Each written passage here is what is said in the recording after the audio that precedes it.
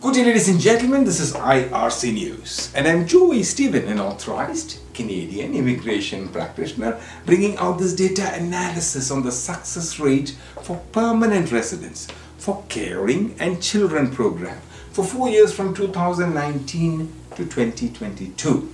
Today is the 29th of May 2023 and I'm coming to you from the Polinsys Studios in Cambridge, Ontario. Canada accepted a total of 5,949 applicants under the Caring and Children program in 2019, boasting of a success rate of an average 16%.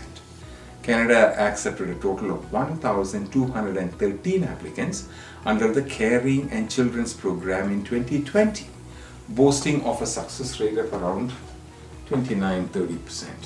Canada accepted a total of 4,688 applicants under the Caring for Children program in 2021, boasting a success rate of around 15%.